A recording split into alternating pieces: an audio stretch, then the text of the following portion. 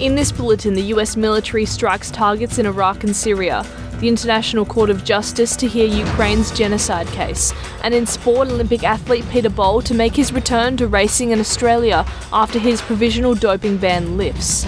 With the latest SBS News, I'm Kira Hain.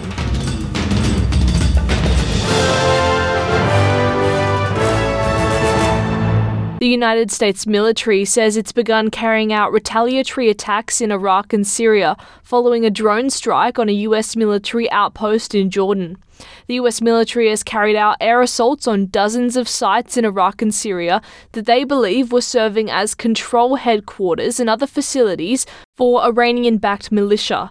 The drone strike in Jordan, which reports say was carried out by Iran-backed militants, killed 3 US military personnel and wounded over 40 others. The US National Security spokesperson John Kirby says the goal of the strikes is to stop further attacks. This wasn't just a message-sending routine tonight. This was about degrading capability, taking away, in a more robust way than we have in the past, taking away capabilities by the IRGC and the militant groups. And I want to repeat again what I said in my opening comments. These responses began tonight. They're not going to end tonight.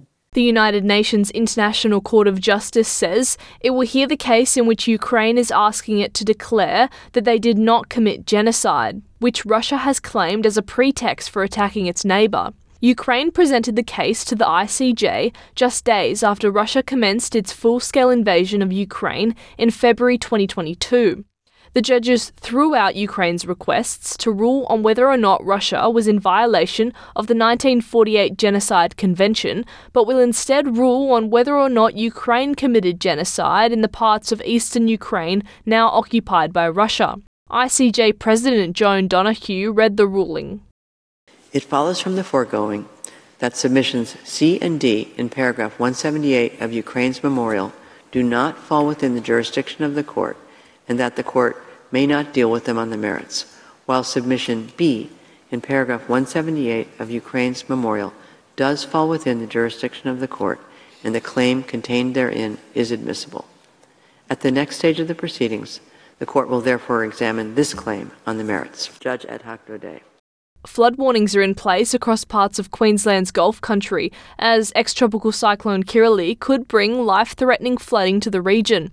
Some areas of Queensland have received a year's worth of rain over just a few days, with the growing list of flood warnings in place around the state. Off the east coast, there are concerns a new cyclone could be developing as fears grow over a subtropical low in the Coral Sea that may track towards the coast.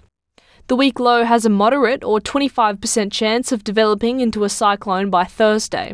Legal experts are raising concerns after Conservative politicians attacked the Environmental Defender's Office by discrediting lawyers and calling for the office to be defunded.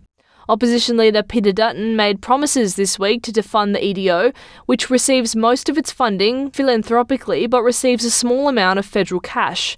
The backlash against the EDO follows a failed case against energy company Santos, in which Federal Court Justice Natalie Charlesworth accused the group's lawyers of confecting evidence and coaching witnesses. Australian National University scholar Andrew McIntosh says those calling for the defunding of community legal centres are often driven by other motivations and that their vested interests make the upholding of public rights an inconvenience. Shadow Minister for the Environment Jonathan Duniam told Sky News funding the EDO is bad policy. And all Tanya Plibersek could say to the EDO was, I hope they take notice. I don't think they're going to take notice. They'll keep doing what they do now. This is why a government shouldn't be funding an organisation decked to the rafters with activists who are not interested in jobs, are not interested in economic activity and don't care about our region. So that's why Peter Dutton quite bravely made the decision that we would not fund them. And in sport, Olympic athlete Peter Bol is set to return to racing in Australia next weekend for the first time since his provisional doping ban was lifted in February last year. Peter Bol will race the 1500 metres at the Adelaide Invitational next weekend as he steps up his campaign ahead of the Paris 2024 Olympic Games. The athlete's provisional doping ban was lifted when his reading of elevated EPO, commonly known as blood doping, was found to be atypical. Peter Bol will also compete in long distance at the Moree Plant Meet in Melbourne on February 15. I'm Kira Hain. This is SBS News.